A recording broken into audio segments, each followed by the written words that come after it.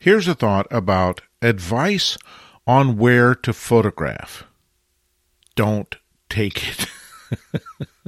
I have, during my entire photographic life, been consistently the benefit of other people's wisdom about what my artwork should be.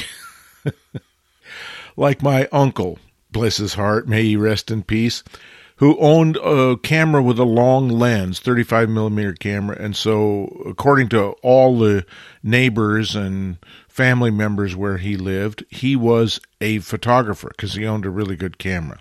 And every time I would visit in Wyoming, he would advise me where to go to photograph. Oh, you need to drive up to this viewpoint, or you need to drive over to that state park.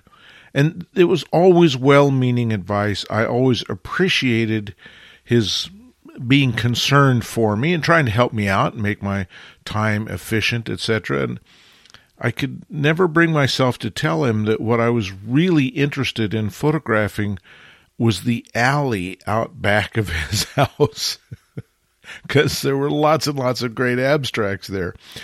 But he wanted me to go up to Inspiration Point. I don't know if there really was an Inspiration Point, but it seems like every national or state park has an Inspiration Point somewhere, and that's supposedly where great photographs are to be made.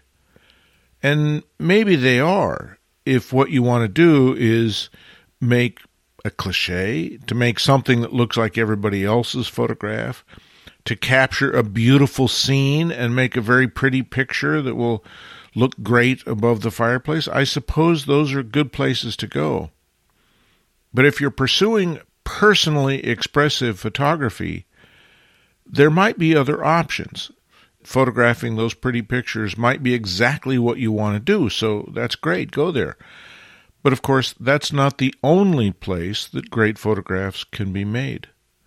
I've found it generally advisable that if everybody tells me to go there, that's the last place I should go, because finding my own vision and my own subject is always better when I let myself wander and let the world meet me on its terms with my particular ideas of what a photograph ought to be, at least one of my photographs ought to be.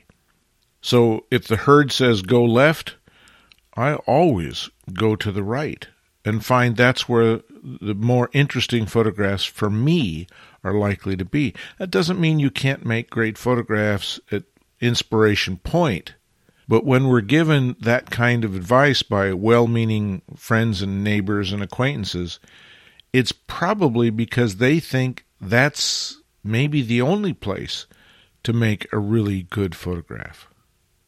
My advice is to always ignore advice and instead follow your internal spidey sense. It will lead you to where the good photographs are. And if nothing else, it will lead you to where the photographs you make will be your photographs instead of everybody else's cliche. Copyright 2023, Lenswork Publishing.